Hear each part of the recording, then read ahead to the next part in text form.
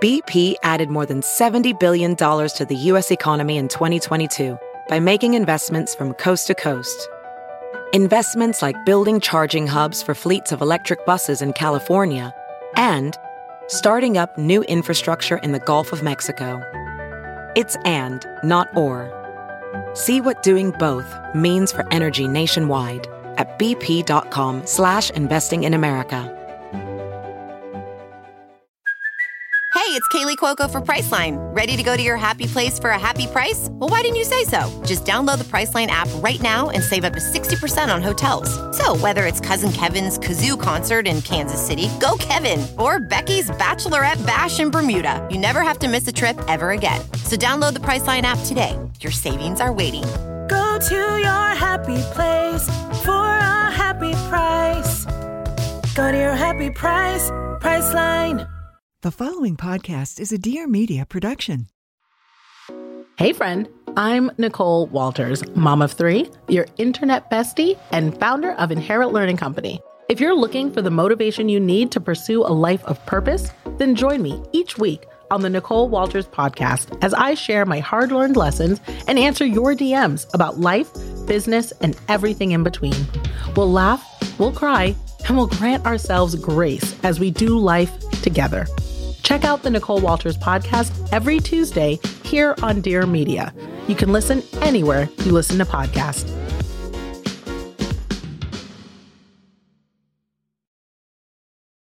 Welcome to Real Pod. It's your host, Victoria Garrick, and this is the podcast where we hold nothing back.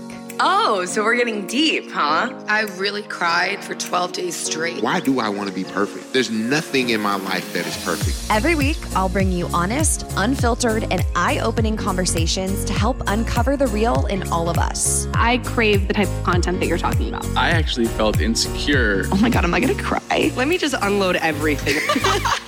New episodes every Wednesday. Leave those filters at the door because it's time to get real.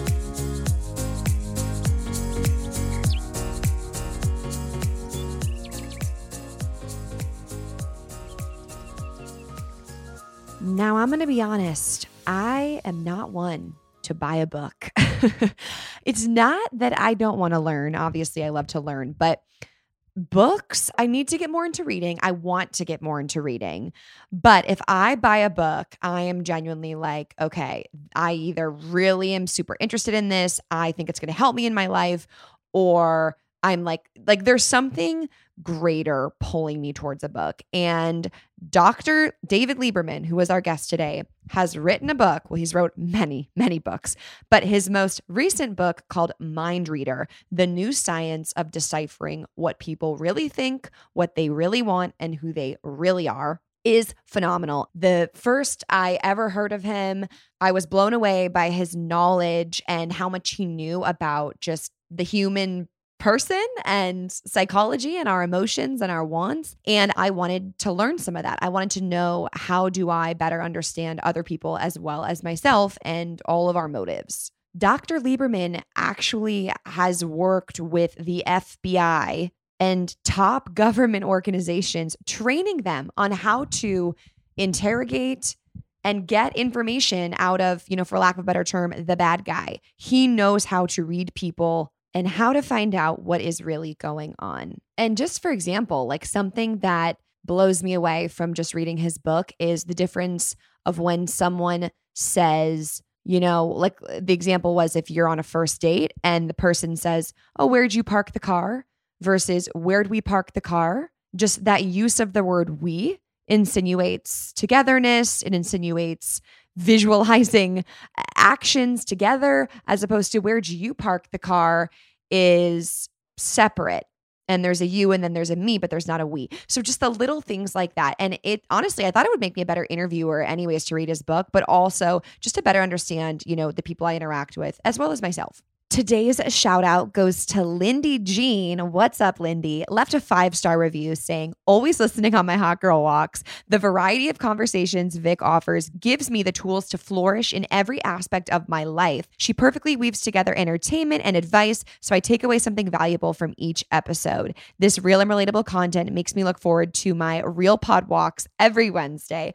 Oh, Lindy, that makes me so happy. The fact that you say Real Pod walks, because I know what it's like to go on a walk and be super excited to listen to a podcast that I saved. And the fact that you do that for me and Real Pod, it literally still blows my mind. Thank you so, so much. I want to meet you. I want to meet all of you. Come to my live show in Hollywood, California, October 17th, Monday night. It's going to be a Monday, but we're turning up 7 p.m. It's going to be so fun. I'm having a live show. It is Real Pod that you know and love, live in person. I'm going to have 2 very special guests. We will finally get to meet, jump up and down, scream, cry, hug.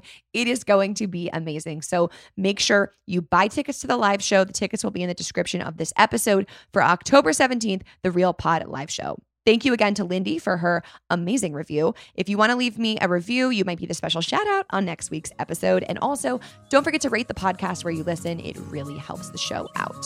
Without further ado, let's learn how to mind read with Dr. Lieberman.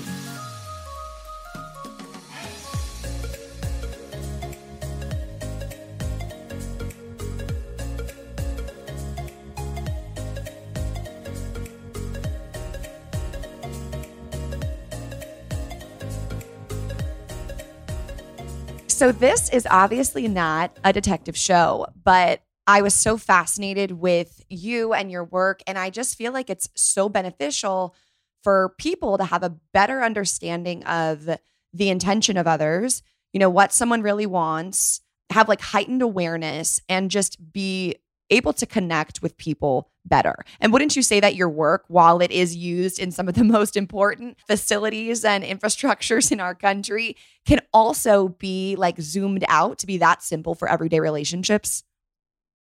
Yeah, I like to think so. You know, a lot of the applications certainly come into play in the real world, whether it's in personal or professional lives. And, you know, one of the reasons why we like these shows so much is because they reveal so much about human nature, and we're able to sort of almost apply them to our own lives.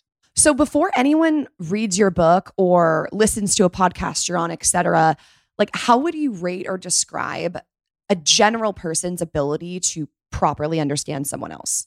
That's a great question. So I think like a lot of things, it runs on a spectrum. You've got some people who are very savvy, very good at reading others, and others who are not. You know, they think either everyone is wonderful or everyone's not wonderful, or everyone's lying or everyone's being honest, whatever it is. But what is interesting is I think most people overestimate their ability to read other people. And even those of us that are good at it, you know, being able to put techniques to it and qualify it and crystallize what it is we're looking at. So, you know, when we've got those niggling questions about, am I being paranoid, or, you know, am I being overly suspicious, or am I just scared, and so on, we're able to more definitively put this person into a category of either honest or not honest, interested or not interested, and so on. What's the difference, though, between reading people and judging them? Because if someone asked me, what do I think of you right now? And I had to make an assessment based on the very few minutes we've been able to be talking to each other, I would feel like that's a judgment. You know what I'm saying? I feel like the line's really thin. Yeah, sure. And I think that's a good point. Insofar as, you know, being able to read somebody, you're right. Inherent is the ability to observe. See, the reason why we don't just observe, in other words, we don't just observe other people or our environment, is because the ego feels more comfortable. It gives us the illusion of control where we can put people into categories and label them, or worse, sometimes condemn and judge, because we're able to forge an unknown into a known and quantify something. And that's really what the ego likes to do. But the ability to be able to effectively read somebody requires us to observe. Because if I'm not really observing you, I'm already looking through a filtered lens of preconceived notions and judgments and categories.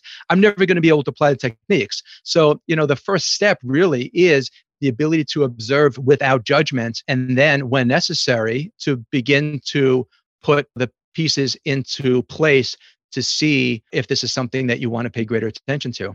I'm glad you brought up ego, because I wanted to spend some time there, because as obvious as it might seem, right? Once you start learning about ego or talking about ego, and growing up, when I heard the word ego, I just thought that was someone who was like, you know, I'm the coolest and I'm the best at sports. And, you know, like that's what I thought it was. I didn't realize the ego was so much more than that. And I started learning about it for the first time in Eckhart Tolle's book, A New Earth. And I think what really stood out to me was, the ego is like anytime you're feeling superior or even inferior, right? It's like that part of you that is, like you said, trying to quantify things, trying to label them, but also it's usually your first gut reaction or response.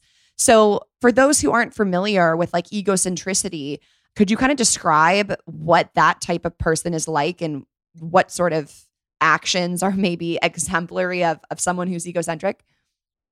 Sure. There's a lot to unpack there. So let's take a step back and look at the overall psychology. The degree to which a person likes themselves and feels worthy of good things in life, that's what it means to have self-esteem. Now, to the extent that I suffer, and we all do to some extent suffer with lower self-esteem, the ego engages to compensate for feelings of guilt, inferiority, and shame, and so on. The ego is a false self. Its job is to project an image of what I'm not, but how I want people to see me. At the same time, protect my own insecurities, which means then, by definition, the bigger the ego, the less self-esteem a person has. It's like a seesaw. When one goes up, the other goes down. So as my genuine feelings of self-worth decrease, my ego is going to engage. So when people say they need a healthy ego, a strong ego, they don't understand really the breadth of the psychology here.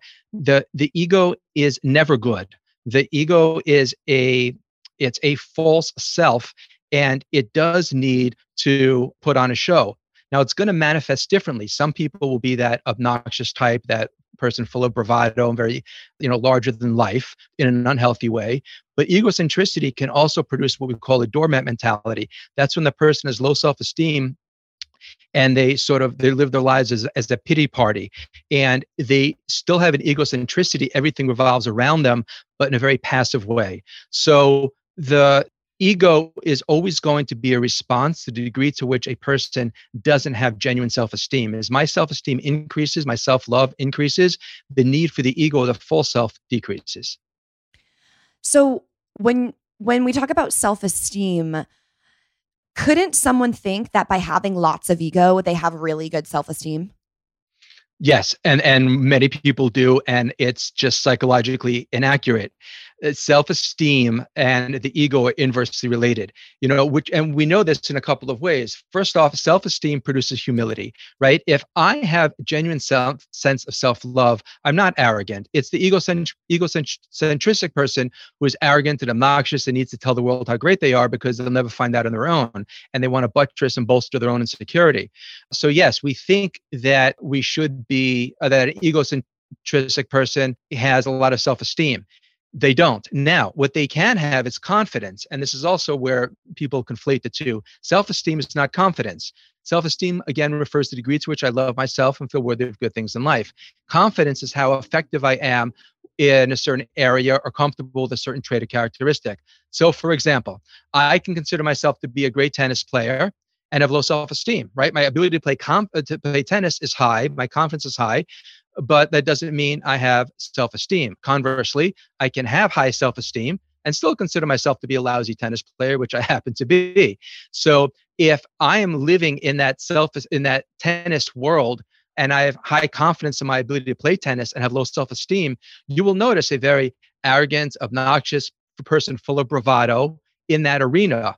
But outside of the arena or in that arena, if I don't measure up against someone else, my feelings of self-worth, which are wrapped up in that one trait or characteristic, are very fragile. And if I get a bad call or I lose against in a match, my emotional state will be very volatile.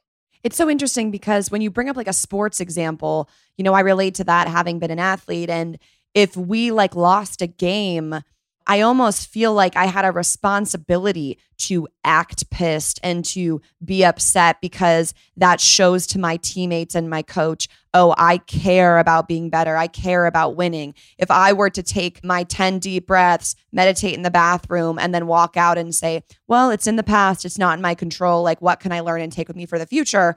I mean, yes, some people can respect that mindset, but if I'm skipping out of the locker room when we lose in the Elite Eight, you know what I'm saying? I do. And certainly your approach, I would say, is emotionally healthier and grounded in better success. But we do equate negative emotion, and with the ego, and the angrier we are, the more that, we want it to manifest and to show other people, and it shows our level of commitment. But really it The psychology doesn't back it up, but it gives people the impression that you cared more, when the reality is that one has nothing to do with the other. Okay, quick break because I have to tell you about the cutest pair of shoes I just got. I have been wanting that classic, like all white, chunky sneaker look that everyone's been wearing, but I haven't been able to find a pair that I loved that was on trend, but didn't look like I pulled them from my uncle's closet, because some of them look that way. Okay. I needed something that was the trend, but modern, not a lot of logos, and most importantly, comfortable. I needed it comfortable. So where did I turn? I turned to Vionic. Vionic not only has the cute and trendy shoes we are all looking for, but Vionic doesn't make you compromise on style for comfort. Vionic delivers on great feeling feet so you can live your best life through their Vionic Motion technology, which is a patent podiatrist developed footbed that's built into every pair. The pair that I got specifically that I highly recommend you get is the Walker Classic. It has over 850 amazing reviews.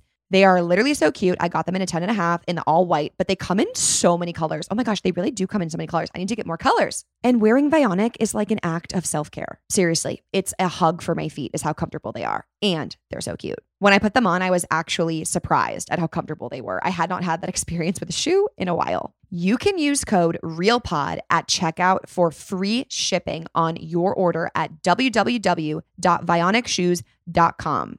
Once again, that's code REALPOD in all caps at checkout for free shipping at www.vionicshoes.com. And Vionic's 30-day risk-free trial means there's no reason not to buy. I want to talk about the power of honesty and authenticity and vulnerability, because it sounds like that's sort of the antithesis of this egocentricity. And a lot of what I try to promote and encourage people to do is be vulnerable, be themselves. You know, I feel like I was living in a very egocentric place. My Instagram has to be perfect. I have to seem popular. I have to, everything I do has to be perfect and successful. And then I kind of, as one could predict, hit this rock bottom, and then kind of had this existential crisis and realized I need to be honest about where I am, and that this version of me that I'm trying to present and trying to keep up isn't the truth. And in that, I guess, pulling back of the curtain, I found so much more happiness. I feel so much more at peace. And that's why I want others to feel that they can do that as well. So I feel like in mainstream media right now, there's this push for authenticity for like obvious reasons, right? It's just better to say not everyone's perfect. Not everyone always eats kale. Not everyone always goes to the gym. But would you say that there's even more psychological, what would the term be, like benefits for trying to be vulnerable in your life? Sure. Look, we're wired for connection. And in order to connect, I need to be vulnerable. But the person with lower self-esteem, when their ego's engaged, they can't be vulnerable because they want to present this perfectly, as you said, varnished facade so other people will see them in a certain way. And the bigger the chasm, the bigger the gap between who you authentically are and this image, the more draining it is. And that's when a person crashes, was what you experience, is that gap became unsustainable because it takes a lot of energy to project this image of what you're not, but how you want to be seen. And the less authentic a person is, the more energy they're using. And certainly vulnerability requires a degree of self-love, because if I love me, I can be vulnerable with somebody else and know that if they don't love me, that doesn't mean I'm not lovable. But if I don't love me, I can't be vulnerable with somebody else because I will feel that as a rejection and then feel less good about myself. So the ability to love ourselves allows for us to be able to be vulnerable, connect with other people, and to feel their love as a result.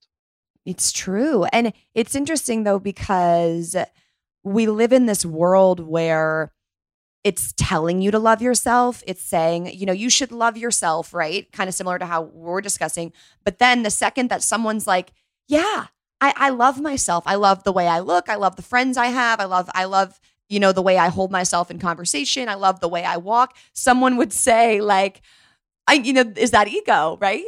Right. Yeah, you're right. And a lot of those things are, in other words, we can again, self-esteem or self-love means that I am worthy of love and connection, right? In other words, I'm valuable where, you see, if I don't love me, I can't imagine why you would love me. At the same time, I desperately want it, which is why people with low self-esteem are very difficult to love, because on one hand, they're pulling us close, on the other hand, they're pushing us away.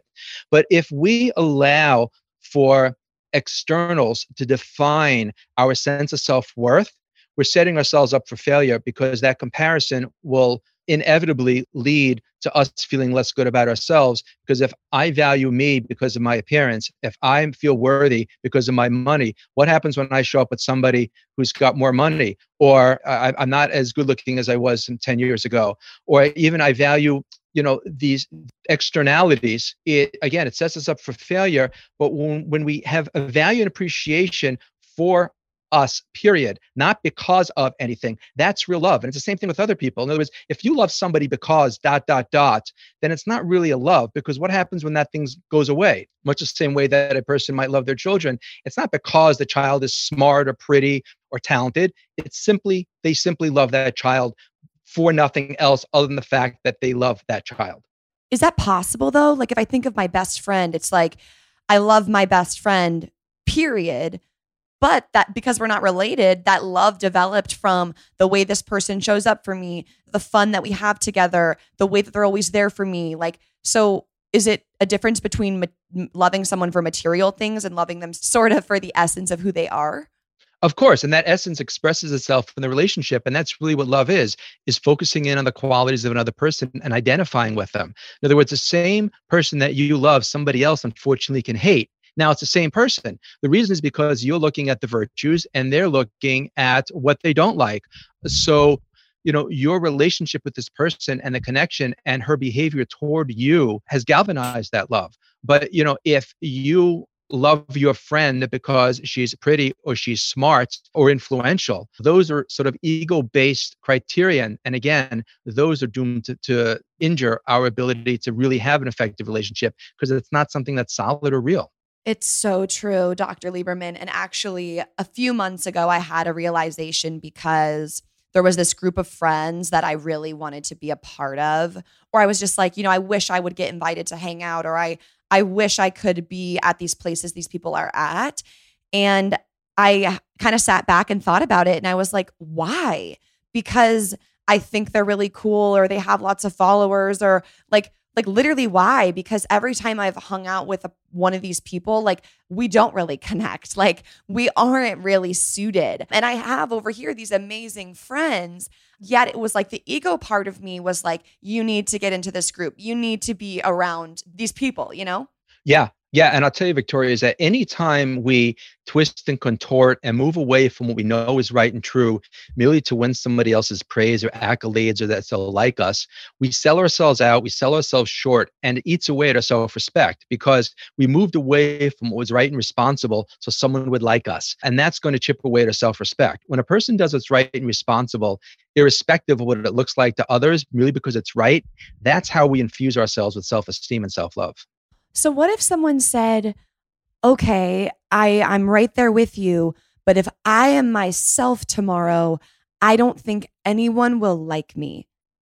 Right. That is the very definition of poor self-esteem or low self-esteem, is because I don't feel that if I'm authentic, I'm going to be worthy of connection. And that is the very reason why people are inauthentic, is I'm going to put on a show. I'm going to show you my Instagram. I'm going to show you all my accomplishments, all my trophies, all my awards, all my certificates, because I think that will make me valuable, that you're going to love me. Because if you knew the real me, you would never love me. Right.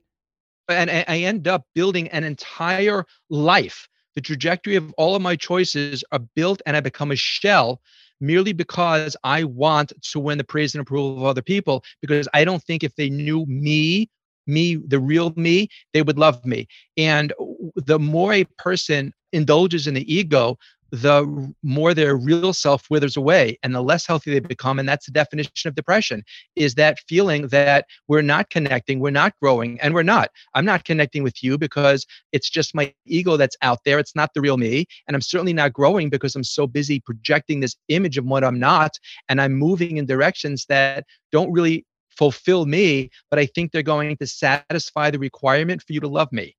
Yeah, no, it's true. And you said that leads to depression. I feel like I hit my depression. It was a mix of things, but a big piece of that was I wasn't living true to who I really was and how I was really feeling. Speaking of mental health, part 3 of your book is taking a psychological snapshot. And, chapter 10 is a peek into personality and mental health. It says, find out whether anyone you meet, a potential hire, blind date, or new babysitter, has an easygoing and agreeable nature or is a force of nature just waiting to be unleashed. Now, I guess a question I had automatically before even diving into that chapter was, is it possible to be able to determine the state of someone's mental health if they don't actually disclose to you what's going on? Right. So one of the reasons why the book has gotten so much attention is because, yes, you can do it much more quickly than most people suspect. And if you think about it, a psychiatric intake works similarly. You're not going to get somebody who's suffering with psychoses or, psychopathy who's going to be honest with you. So that is the very job of the clinician or the diagnostician to be able to evaluate, even though the person is not honest with you, they're not revealing what you need for them to or want them to, and being able to glean simply from what they say, how they say it, their posture, their word choice, their expressions, whether or not they're emotionally healthy. And, the ability to do this, whether you're hiring a nanny, a babysitter, hiring somebody at work, working for somebody, you meet somebody for a drink, in 5-10 minutes to be able to know whether this is someone that might be dangerous to you or somebody who may not be dangerous, but just emotionally unwell and might not treat you is just so valuable. So yeah, you certainly can. And again, much more quickly than most people ever thought possible. Okay, so I know Dr. Lieberman, I already asked this. I'm going to ask it again because I'm just really trying to process.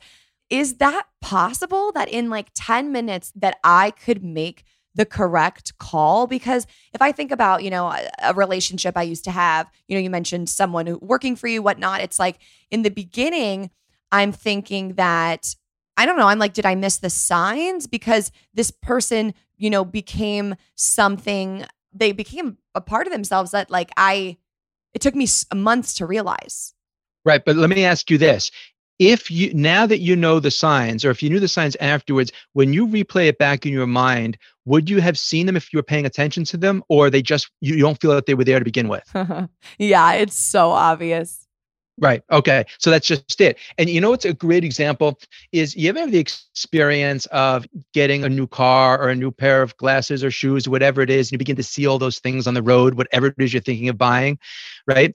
So that's called the reticular activating system. And it's part of the brain that hones into what's important to us. So once you know what to look for, it will become glaringly obvious in every conversation. You won't need to sort of, flip through the book, or you won't need to go ahead and listen to the audiobook again. You'll know because it just comes into your purview and your antenna is up. And I will bet you that you will never fall suspect to these same type of behaviors again, because now you know what to pay attention for, what to listen for, and what to look out for. So moving forward, being able to arm yourself with the ability to tell whether somebody is suffering with psychoses or a sociopath or a narcissist or borderline or histrionic or whatever it is, not only gives you a degree of security, but yeah, it doesn't take long for you to figure out exactly who you're talking to. Yes.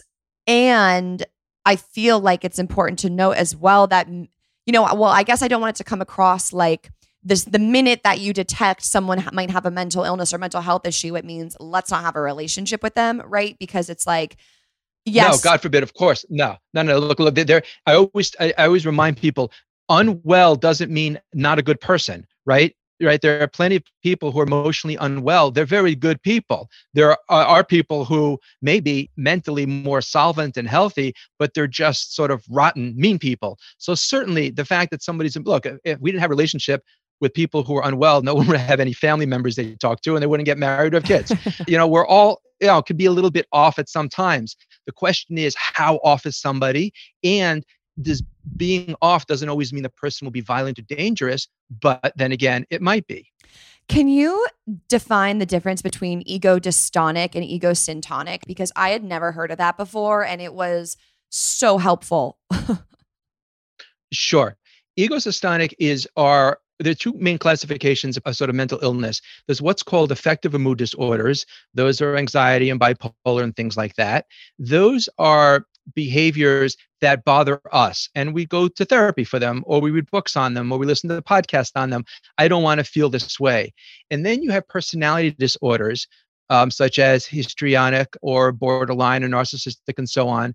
Those types of personality disorders, they make everyone around those people miserable. And so that person, they don't feel there's anything wrong with them. They think everyone else needs to go into therapy. So again, it's either going to be more of a mood disorder, or what's called an affective disorder, or personality disorder.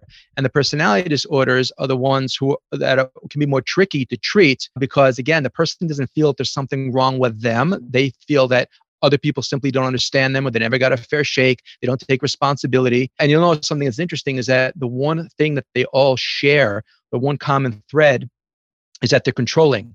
And the reason is because, as we alluded to before, is that we're wired for connection. But the surrogate to connection is control. Because if I don't feel worthy of love, then I'm going to want to legislate that connection through control, which is why a person who is controlling is, as we lay out in the book, is a hallmark of emotional unwellness, is because that means then that they don't love themselves because they don't feel like they could have a genuine relationship. They need to control. Now a word from our sponsor, BetterHelp. As you can hear from this portion of the episode, I am working on some things, some relationships in my life. They're tough. Therapy has been amazing to help me through this time. I was at a place where I felt very stuck. When you feel stuck and like you can't figure out the solution, that's okay. We've all been there. A therapist can help you become a better problem solver, making it easier to work through whatever it is you're going through and accomplish your goals, no matter how big or small. Therapy has been life-changing for me. It is single-handedly one of the things, if not the thing, that changed the trajectory of my life when I did seek help for the first time. And I highly encourage any of you to try it. Whether you are going through something tough or you just want to talk to a professional, visit betterhelp.com/realpod for convenient and affordable online therapy, and you can get 10% off your first month. That's betterhelp.com/realpod for 10% off your first month. betterhelp.com/realpod. If you're thinking of giving therapy a try, look no further than BetterHelp. It is a phenomenal option. I've used it. I love it. It's a phenomenal option. Therapy has been life-changing for me, and you can get 10% off your first month. That's betterhelp.com/realpod for 10% off your first month. Get matched with a therapist in just under 48 hours by heading to betterhelp.com/realpod. So I don't know if it's just me. Hopefully people listening, well, I would hope not, but I just sit here, Dr. Lieberman, I know exactly who you described in my life, and it's so hard because you're right. They don't realize or think that they could be a part of the problem at all. How do you even get through to someone like that? That's in a sense of, just human relationships, but when you're even, I guess is the word interrogating, right? Is that the word, interrogating someone? Yeah. How can you even break through when someone is so adamant that it is their way or the highway? Right. It's a great question. So look, we all have people in our lives who, and whether they're formally diagnosed or not, they may have, symptoms of what's called a personality disorder, or they just may be difficult. And when the mistake we make often, Victoria, is that we sort of starve them, or we want to, show them where they're wrong. And as we know, predictably, that conversation goes nowhere. What you want to do is establish an emotional connection, and that consists of two intertwining components: empathy and validation. Empathy is not sympathy, by the way. Empathy is your pain is my pain. So when you're talking to this person, you want to be able to express that you understand where they're coming from and validate that experience. Validation is not about right and wrong. Validation is not about introducing them to reality. Validation simply means that you express to them that you understand, based on their perspective, why they're in pain. You can see why this is so difficult for them, because people don't care what you know till they know that you care. So up until the point you've empathized and validated with them, they're going to stick to their guns. But as soon as you have that connection where they finally feel heard, they feel understood, they feel like you've got them, that's when they can let down their guard, and that's when you can introduce an alternate perspective. But they're not going to take off their glasses and see the world through yours while they're still wearing their glasses and stuck in their own pain. You help them to put down their glasses when you let them know that you're validating their experience, that it makes sense. And very often we do the exact opposite. We invalidate. We tell a person, you're crazy, or we minimize. It's not such a big deal. You're blowing it out of proportion. We do the exact opposite to establishing connection, and that is we disconnect. We tell them that they're wrong or that they're bad or that they're being disruptive. Really what they need is empathy and validation. And then from that place of security, they can lower their guard. And that's when you can have a more meaningful conversation. It won't always happen, but that's really the only window to do it. Okay. And it is so hard to approach that conversation. Like, let's say if I'm using myself as the example for the person who would, be going to have this conversation, to sit there and empathize for 15, 20 minutes, be like, I see where you're coming from. Like when I'm thinking, you have been so horrible, and it's like, and you have caused, and it's like, and I have to sit here and be the bigger person and baby you to then get you to maybe, it's like, is that my ego? At what point is it like, I have to assess that I need to just have a boundary and maybe it's not my responsibility. This person's an adult and I have to assess, is this a relationship worth having for me? All beautiful questions. And by the way, every relationship, healthy, unhealthy, require boundaries. And boundaries aren't meant to keep people out. Boundaries are meant to define our personal sense of space, responsibility, and obligation. We need boundaries. And maybe this person should not be in your life. All fair and legitimate questions. But it is your ego insofar as that it's difficult, because really what you're saying is, I'm right, you're wrong. I want to smack you around and show you just what a pain you've been if only you listen to me. And right, but that literally conversation goes predictably nowhere. What this person is starving to feel significant, starving for recognition. So consider an act of kindness that you are literally allowing this person to feel a connection, which they don't often feel, allowing this person to connect with you. And by the way, that you're not going to have a productive conversation simply by starting out and pointing out where they're wrong and where you're right. I mean, you know how that goes.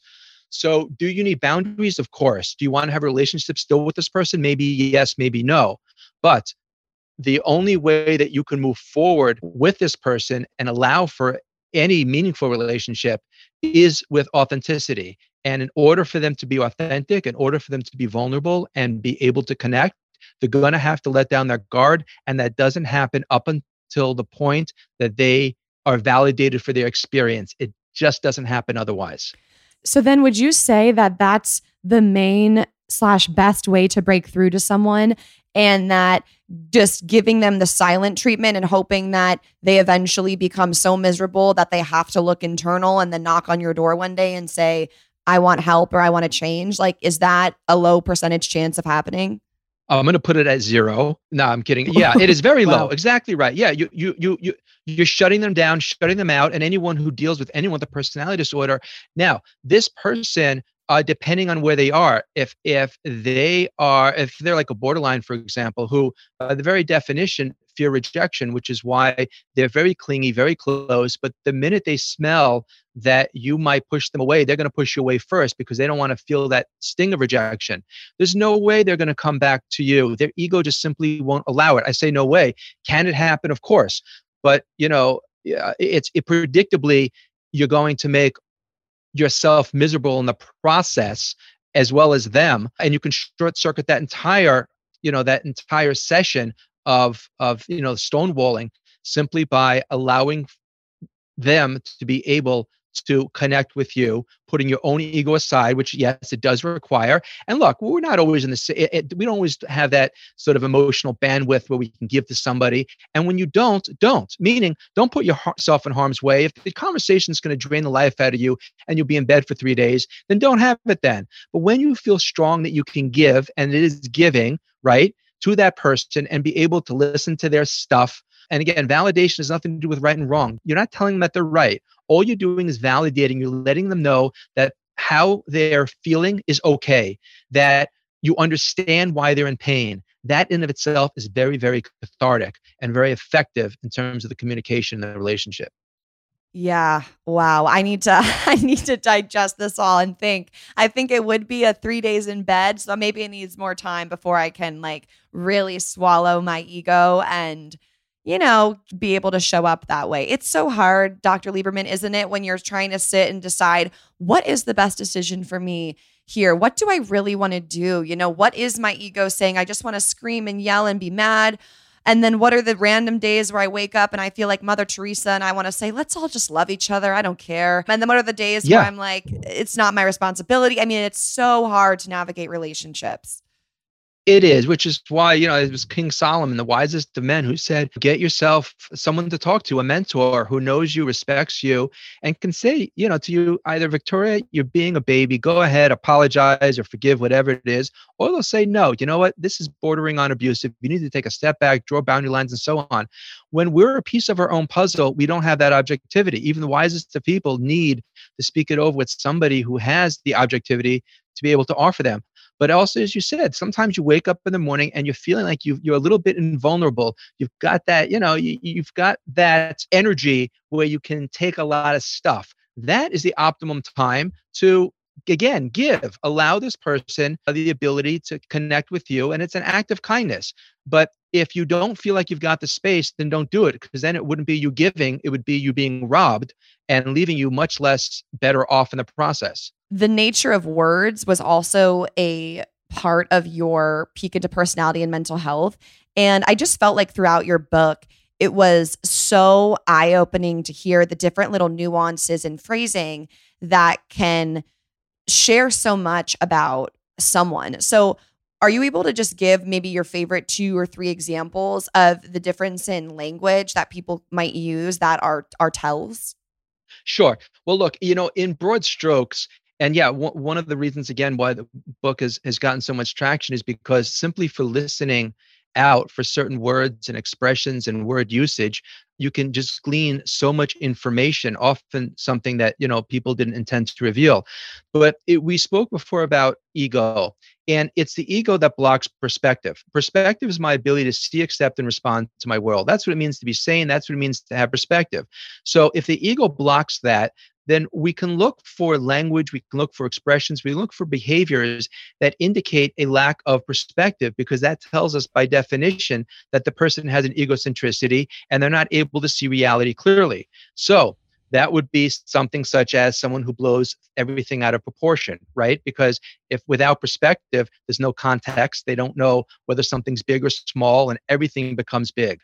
An indication of poor emotional health is someone who has awful boundaries, because if I don't have a clear sense of me, I don't have a good sense of we. This will manifest as a person that will push themselves into your boundaries in an unhealthy way, or quite frankly, may not let other people into their own space in a healthy way, right? They're able to give and to give and to give, but they're not able to receive. That's also an indication of really not optimal emotional health.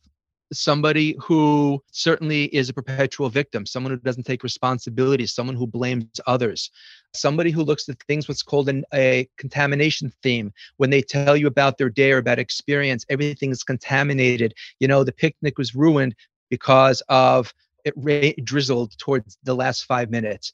And that obviously shows a lack of perspective, and just all how people see the world, how they express themselves, how they relate to other people, how they look at other people. All things are so amazingly telling. As we said, just if you know what to listen for, it will be glaringly obvious.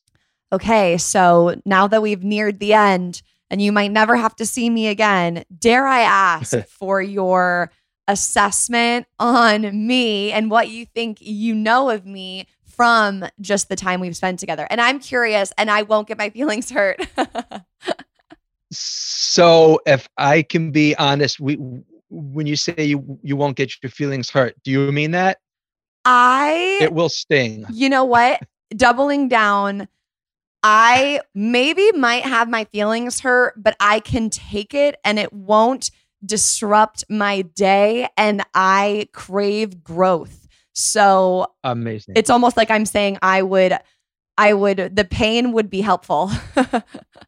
Right. So that's what I was going to say, is that not the pain part, but the growth part. You are somebody, we're wired for progress. We're wired to move forward. There's no such thing as a status quo, which is really what depression is. People describe depression as a taste of death or in a rut going nowhere. It's we're not moving ourselves in the direction we want to go. You are growth oriented. You are authentic. You are honest, and you're seeking the truth, which is amazing. And the truth can sometimes be painful, but you're better off always living in a painful reality than a beautiful lie, because at least in the reality you can grow. And I do think you as somebody who is growth oriented, and I think that's amazing. Thank you. Holy shit, my heart is pounding as if, and that probably says a lot about who I am. When you ask someone like, what do you think of me? As much as I feel good about who I am, and I love my husband, I have my best friend. Like, every human has this little desire that they want everyone to like them, Yes, but I will tell you that that is the ego. We all want people to like us. The question is, to what ends will you go to get that like or love? Will you twist and contort who you are? Will you move away from what's right and responsible? Because the extent that you do that, you're going to sell yourself out, and it's going to injure your self-esteem. Right. Just to make things spicy, anything negative that you can say about me? No, nothing. You are a lovely, great interview. You're somebody who is certainly talented, honest, you're growth oriented. The very fact you're asking those questions tells me that you're somebody who wants to work on themselves. We're all a work in progress, certainly myself included. And I think it's great that you're even opening yourself up to those questions. And that in and of itself is very telling of a person who is got solid emotional integrity. Well, thank you, Dr. Lieberman. I'll have to take that and appreciate you not using your Jedi interrogative wizardry magic on me. Well, thank you so much. This was honestly such a fun conversation, and thank you for coming on my show, and huge fan of your book. I literally think I'm going to have to read it twice, because I'm the type of person who needs to reread a page like 6 times, because the first 3 times I wasn't really processing it, but it's amazing. So I have the audiobook, I have the hard copy. Thanks a ton. And, I am a fan, so wish you the best of luck. And once again, appreciate your time. I appreciate it. My pleasure. You're a great talent, and lots of good luck in all of your endeavors.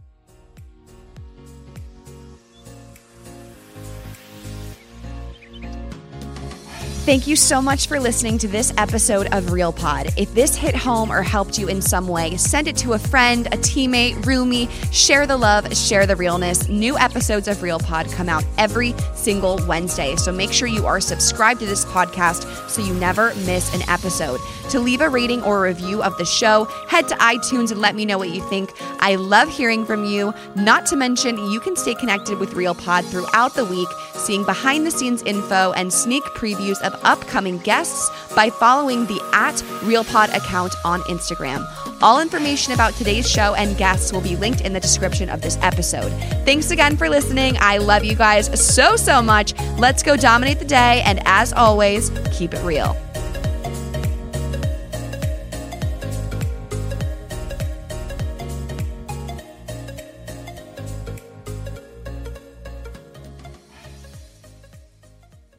Please note that this episode may contain paid endorsements and advertisements for products and services. Individuals on the show may have a direct or indirect financial interest in products or services referred to in this episode.